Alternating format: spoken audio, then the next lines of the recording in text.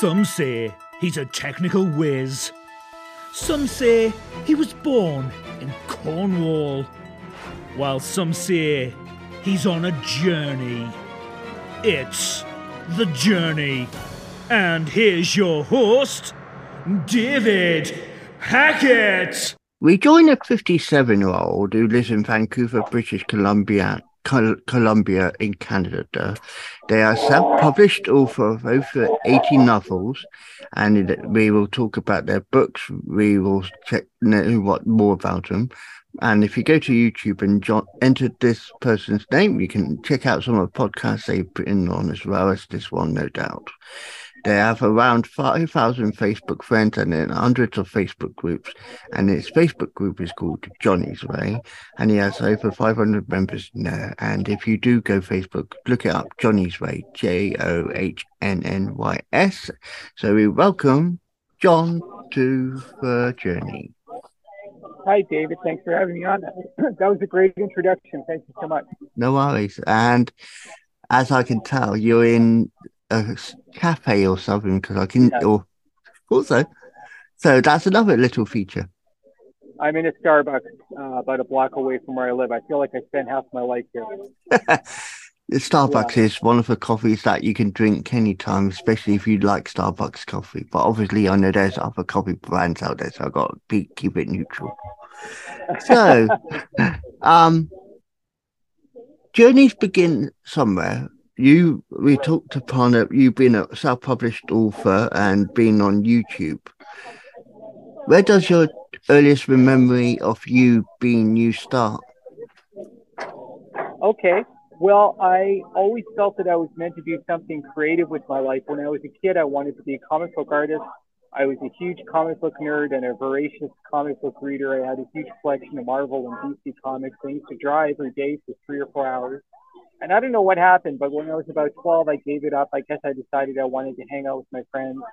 And then after high school, I really didn't have a good specific idea of what I wanted to do with my life, other than writing was sort of in the back of my mind. I tried acting for a couple of years.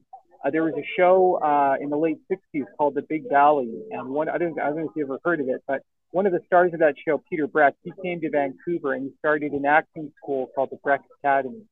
So I walked past this place one day. I was about 23, 24 years old, and I started taking acting classes. And I don't mean to name drop, but I got to meet Richard Dreyfuss. He came to the school one day. He was filming Stakeout in Vancouver with Emilio Estevez. And I got to meet Gene Hackman.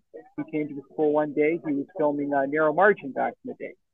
And I was an extra in Rocky IV. That was a very exciting experience. You don't actually see me in the movie, but there was an open casting call, and I went for one day and got to see Stallone and Dolph Lundgren took it out in the ring. And I was going for it. You know, I had an agent, and I was going to auditions, and I was even doing some writing back then, too. I was writing scenes and monologues for myself. And very often the casting directors would say to me, well, I've never heard that monologue before. Because I guess a lot of actors back then were just taking monologues out of plays or screenplays, and not very many actors were doing what I was doing, which was writing my own. So they always seemed to be impressed by that, or at least they seemed to be. Now, what happened was, and I don't mean to gross you or any of your listeners out, I'm just sharing my story. I developed psoriasis. You know what that is? It's a skin malcondition. Yeah. And my skin has always been very, very dry, and it just got exponentially worse and worse as I went from childhood to my early 20s. And of course, my diet wasn't helping. I'm a recovering sugarholic. I used to be very overweight. I used to weigh anywhere from 235 to 250 pounds. And just stressing out over every little thing and having a very low opinion of myself and kind of going through life with a half glass of water being half empty as opposed to half full. And I'd read a lot of self-help books, and I was in therapy for a year. And I found that all to be very beneficial up to a point. But my life up until 2019, I consider myself to be very much a late bloomer in life. And I always tell people it's better to be a late bloomer than a never bloomer. Back in 2019, I kind of felt like I hit a wall in my life. My inner monologue was like, gosh, I've got all this information in my head about how to manifest. about how to align myself with the John Leicester that I feel I was always meant to be, a creator as opposed to a service provider, which I'm still doing. I still have my day job as a security guard, which I've been doing for 35 years, believe it or not. So what I did was 3 years ago, and I'm not pushy or preachy about this stuff. I respect other people's beliefs. I'm just sharing what has worked for me, what changed my life. What changed my life is that I took a leap of faith, and I decided to reach out to God. And I came home from work one day, and I was feeling very depressed. And I just said, God, I don't know if you're real. I don't know if I'm talking to myself right now. I've heard about you my whole life. I've always thought of myself as something as a quasi believer, because at the end of the day, none of us really knows. It's the unknown. It's the hypothetical. But I said, you know what? I think that I'm the kind of person who tries a little bit harder when I have it in my mind's eye that someone who loves me and accepts me for who I am unconditionally and is rooting for me to at least try, to at least take a few baby steps and to do it in a way that is consistent and that is meaningful. And so I started talking to God every day, almost like he was my therapist or like he was a bartender. And I just unloaded on a lot of stuff. And very quickly, I began to feel a sense of decompression. In other words, I felt for the first time in my life a true sense of self-acceptance. And I looked at myself in the mirror and I said, you know, John, what you were always meant to do, what you always have loved your whole life with stories. You spent your whole life reading books and comic books and watching a million movies and a million TV shows. And you've always had it in your mind's eye that you could be one of those people, you know, written by John Leicester, based on a novel by John Leicester. So just to backpedal a little bit, around 2005, I had written a bunch of short stories at work. I was just at work one day and I was bored and understimulated. And I didn't even think about self-publishing back then. I didn't even know what Amazon was back then. I just wrote them for my own amusement. And what happened was I created this character called Lee Hacklin. There he goes, shamelessly plugging his product, plug. He's a private investigator, and he's a good guy. And most of the stories take place during the 70s and the 80s because I don't want to deal with a woke snowflake culture. I don't want to have Lee, you know, investigating a kidnapped kid by having to go online. And like I said, I just wrote these stories for my own amusement, and then I printed them off, and then I stuck them in my bedroom where they yellowed and the pages curled, and they just collected dust until 2019, the day that I had what I believe to be for real. And it might sound completely bonkers to some people, and I get that if you're a very empirically minded person, but I believe that I had a divine experience. And I believe that God kind of patted me on the head and said, there, John, you know, you're 53, you're not 103. You've always wanted to be a writer. You know, why don't you dig out those stories and have a look at them? And I did. And I don't know if you do any creative writing, David, but it was the first time, because I always have kind of sporadically tried to write something, like tried to write a novel or tried to write a screenplay here and there. But the stuff that I wrote as a young man was very cringeworthy. I read these stories and I thought, gosh, you know, these are not great literature, but I'm having fun reading them. And I really like this guy, Lee Hacklin, probably because basically he's me. He's an idealized version of myself, which I think is something that a lot of writers do. I think that's what Ian Fleming did when he created James Bond, or Tom Clancy when he created Jack Ryan. And so I cobbled them together, and they became my first book, which is a collection of short stories called, here we go, The Collected Cases of Lee Hacklin, 1970s Private Investigator, Book 1. And it was for me, because I'm not a very technologically savvy guy. I don't know how old you are, but I was alive at it. I was born in 1965. I was alive at a time when none of this stuff existed. So for me, it was a tremendous uphill battle to get that first book posted. I mean, I had it in my mind's eye, 3 clicks of a mouse, and boom, I'm a self-published author. It wasn't like that. There were a lot of hiccups along the way. For example, basically Amazon was rejecting my banking information. And then I would go to the bank and they say, no, it's the right information. So I was going in circles, losing my mind like Daffy Duck. If I didn't have God in my life, if I had not taken this leap of faith in a parallel timeline, if there's such a thing as parallel, based on your background there, I have a feeling that you like science fiction. You know, parallel universes and alternate timelines. If there was an alternate timeline where I did this in 2019 and I didn't have God in my life, I see God as kind of like Big Brother from 1984, but in a good way, in a loving, positive, cheering way, like Yoda and Luke Skywalker's rucksack. If I didn't have that in my mind's eye, again, not to be overly self-denigrating, because who I was back then wasn't such a horrible guy. I just wasn't a guy who you know, if at first you don't succeed, try again. More like try something a couple of times. If it doesn't work out, you know, screw it. You know, back to the couch, back to just pounding down junk food every day and just sitting in front of a screen and watching other people's stories, which I did for a good part of 35 years. Yeah. But because I had God in my mind, I stuck with it. And after about a month of going to the library every day after work or on my days off and getting tremendous help from library staff. And this is an important life lesson, I think, especially for men. And I don't mean to stereotype, but, we men, we're not great on asking people for help, I think. I think we like to, we want to do everything by ourselves, right? Yeah. Sometimes you have to put your ego on the shelf, like I did today when I bought these headphones. I never used the headphones, Bluetooth. I never used Bluetooth before. We have to put our egos on the shelf and ask people to help us and to be patient.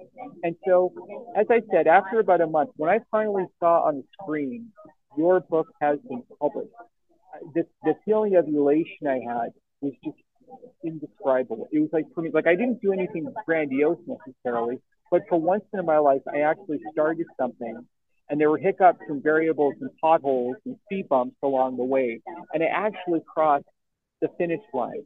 Have you seen the movie Billy Elliot? Mm. Have you seen that movie? Okay. So do you remember the scene where Billy's dad takes him to the ballet school in London, and the auditioners ask Billy, "How do you feel when you dance?" He says, "I feel like electricity."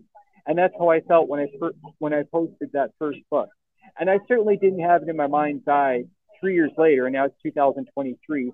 And I think I've actually lost count. It's getting up to 100. It's between 90 and 100. Now, granted, some of them are not very long. Some of them are really glorified short stories.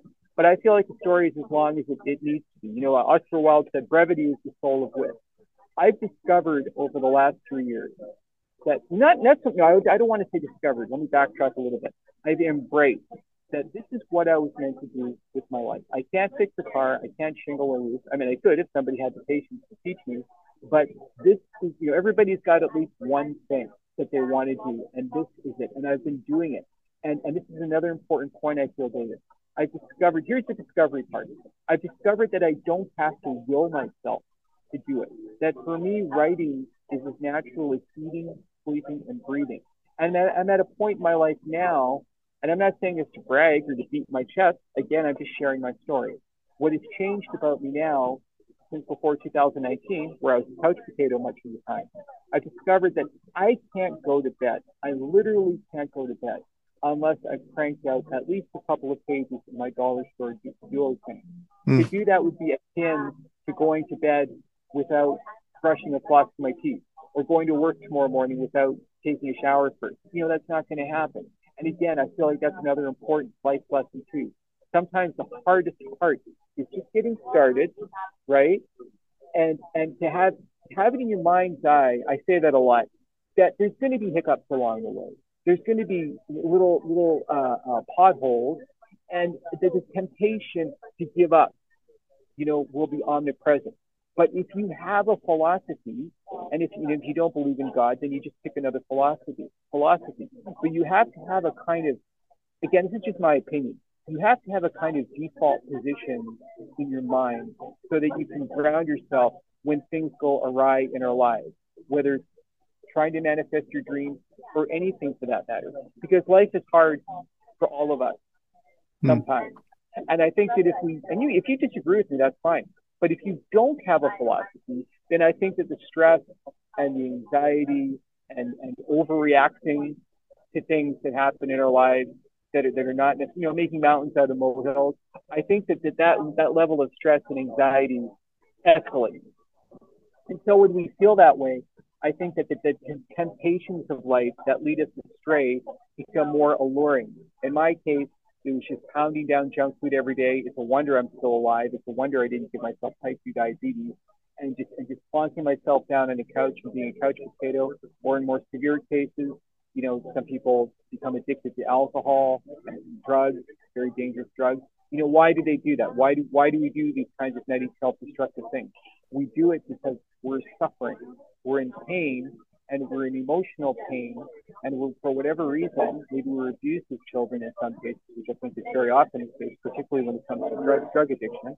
And so we're looking for something that's going to, get us out of that lousy feeling and produce a feeling of euphoria for the short term, even though we know in the long term that it may in fact take decades off of our lives. So the difference between my life now and who I was back in 2019 is that I don't have a struggle in my mind anymore. I, at least let's say 90%. Because, we still have our off days once in a while. But let's say 90%, I don't have the angst that I had before 2019. I was living my life in a state of one step forward, two steps back. Now I feel like I'm living just in a state of one step forward. And my dream, my ultimate dream, the bell that I want to ring is the bell of meeting my Alan Ladd Jr. And he was the Fox executive who greenlit Star Wars back in, the original Star Wars back in 1974, 1975, when George Lucas was trying to sell that movie and nobody was biting. Everybody told George, oh, nobody wants to see your silly little space movie. These movies are done. Nobody wants to see, Jedi Knights and all this stuff. Well, guess what? The movie finally got made. Alan Ladd Jr., bless his heart, he passed away recently. He rolled the dice, and can you imagine? He said, here, George, here you go. Here's $8 million. Go make your stupid space movie that nobody wants to see, and it's probably going to cost me my job. And lo and behold, it became, the most successful movie of all time, at least up to that point. So I feel like if you're a writer and you're trying to manifest, just do it because you love to do it, but also have it in your mind's eye that really all you need to do is connect with that one person who believes in what you're doing as much as you do and is willing to roll the dice. And that's what I want. I want to see my book, as movies or streaming series or graphic novels or video games. That's what I want, the whole shebang. And like I said, if that never happens, if that dream doesn't quite manifest, then at least I'm on the path. And I think that's the most important thing. All of us as individuals, we all need to be on the path of our lives that's right for us. And when we're not, we suffer. Yeah. And other people suffer too. Those feelings, the feelings that we have, they emanate all around us. And the feelings of other people affect us too. Are you familiar with the philosopher named Stuart Wilde? Yeah. Who that is? You know him. Oh, good. Oh, that makes me very happy because not very many people do. I'm related to hear that.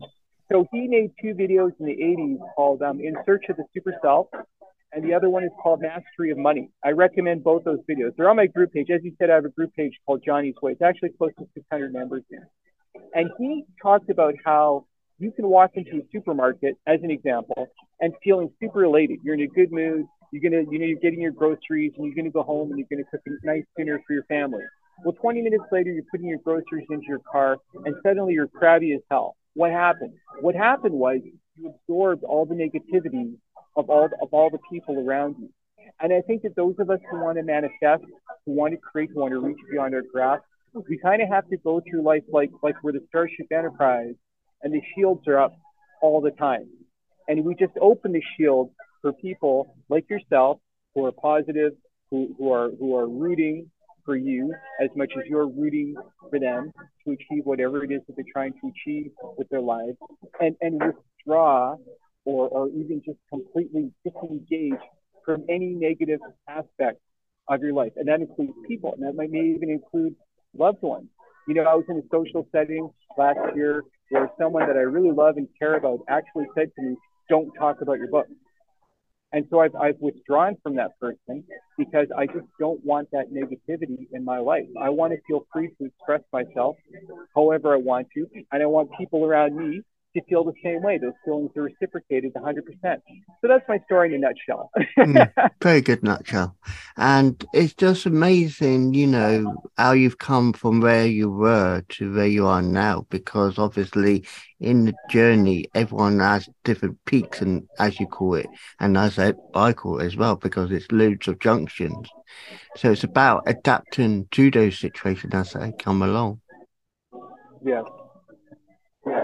So, where would you, apart from your books you've written, do you ever see yourself doing more than the books into the movies? Would you want to do more than you are, or you're happy as you are? You found your level now?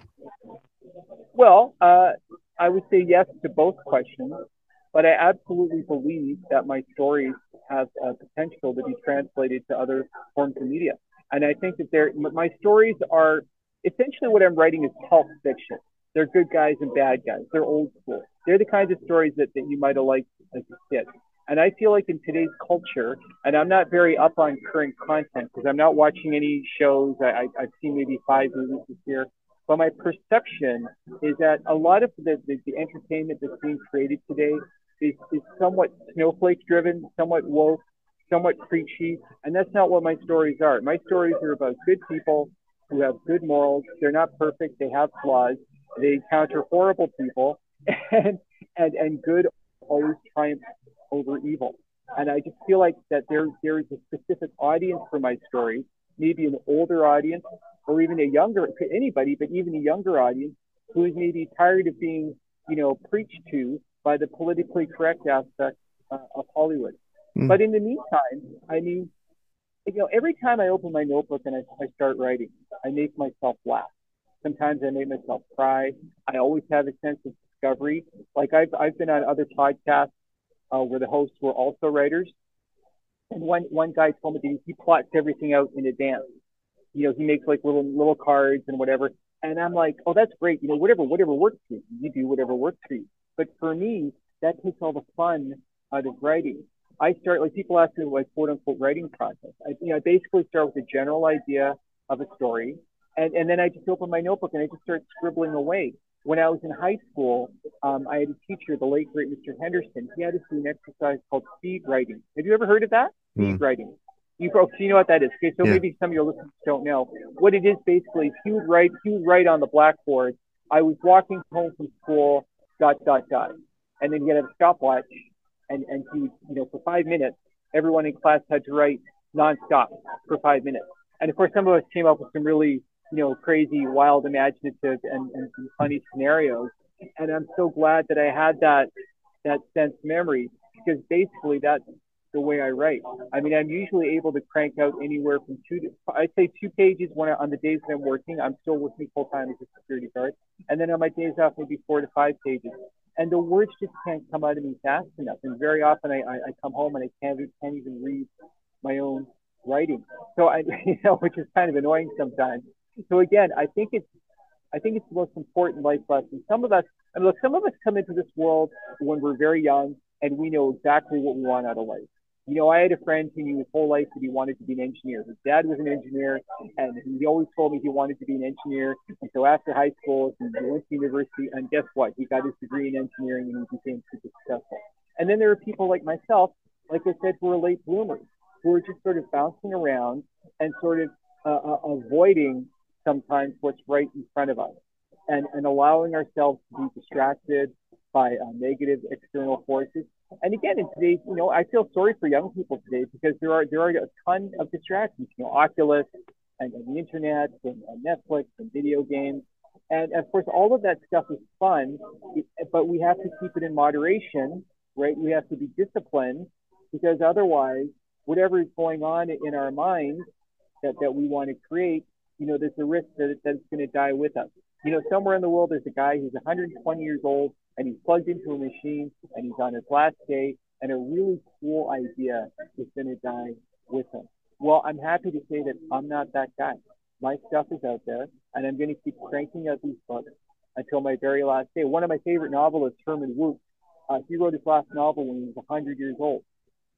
You just have to do. You have to trust your. Kind of like what they said in Star Wars. Trust your instinct. And if you look, I tried stand-up comedy. There's a bar about a block away from here, and they have open mics. And I tried stand-up comedy 4 times, and I discovered that standing on stage and having all these faces looking up at me and expecting me to make them laugh every 10 seconds wasn't a good fit for me. And I think this is another important life lesson, David. There's a huge difference between quitting and discovering. I tried stand-up comedy, and I discovered that it wasn't a good fit for me. I tried writing, as I said, sporadically over the last 3 years. But since I reached out to God, I've discovered / acknowledged that this is absolutely what I was meant to do with my life. And when I post a book, by the way, here's another thing I want to say. I gave up on Amazon. And I shouldn't say anything negative about Amazon, because it seems like they practically rule the world. But there were some hiccups with some of my other books.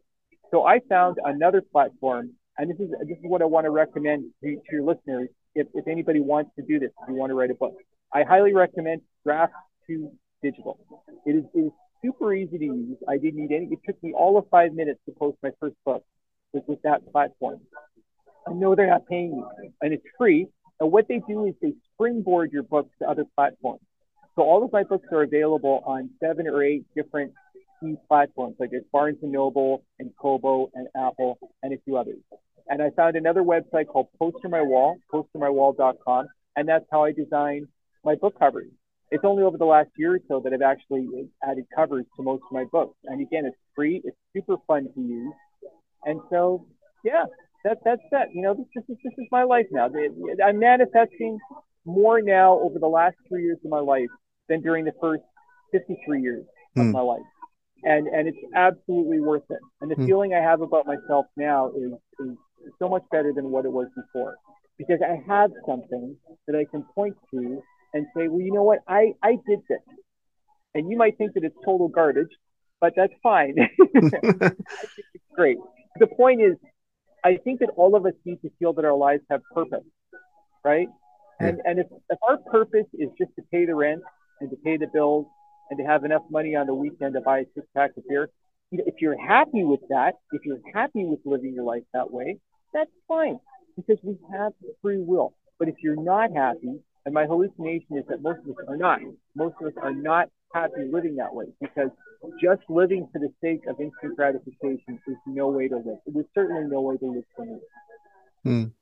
So just be true to yourself. Yeah. Don't be afraid of who you are, right? Yeah, Love yourself.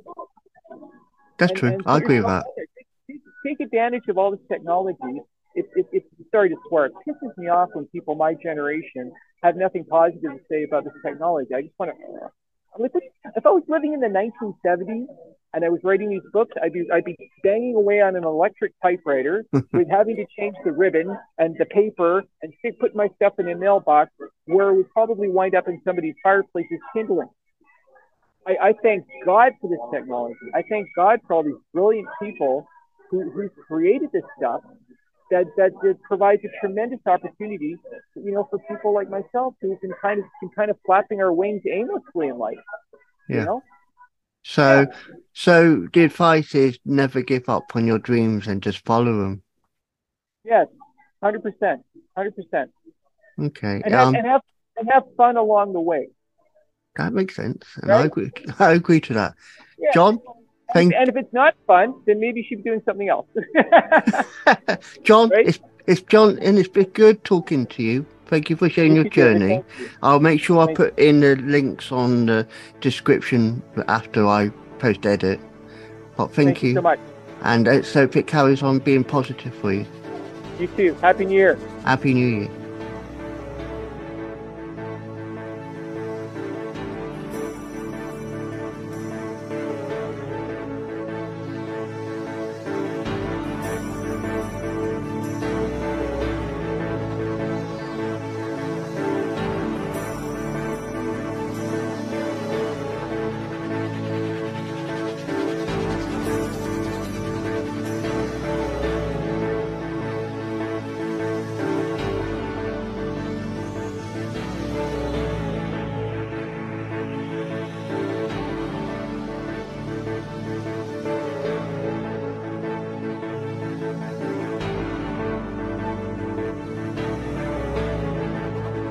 That was The Journey, hosted by Wise Words Imaging, hosted by David Hackett. Be sure to like, subscribe and listen to another journey coming soon.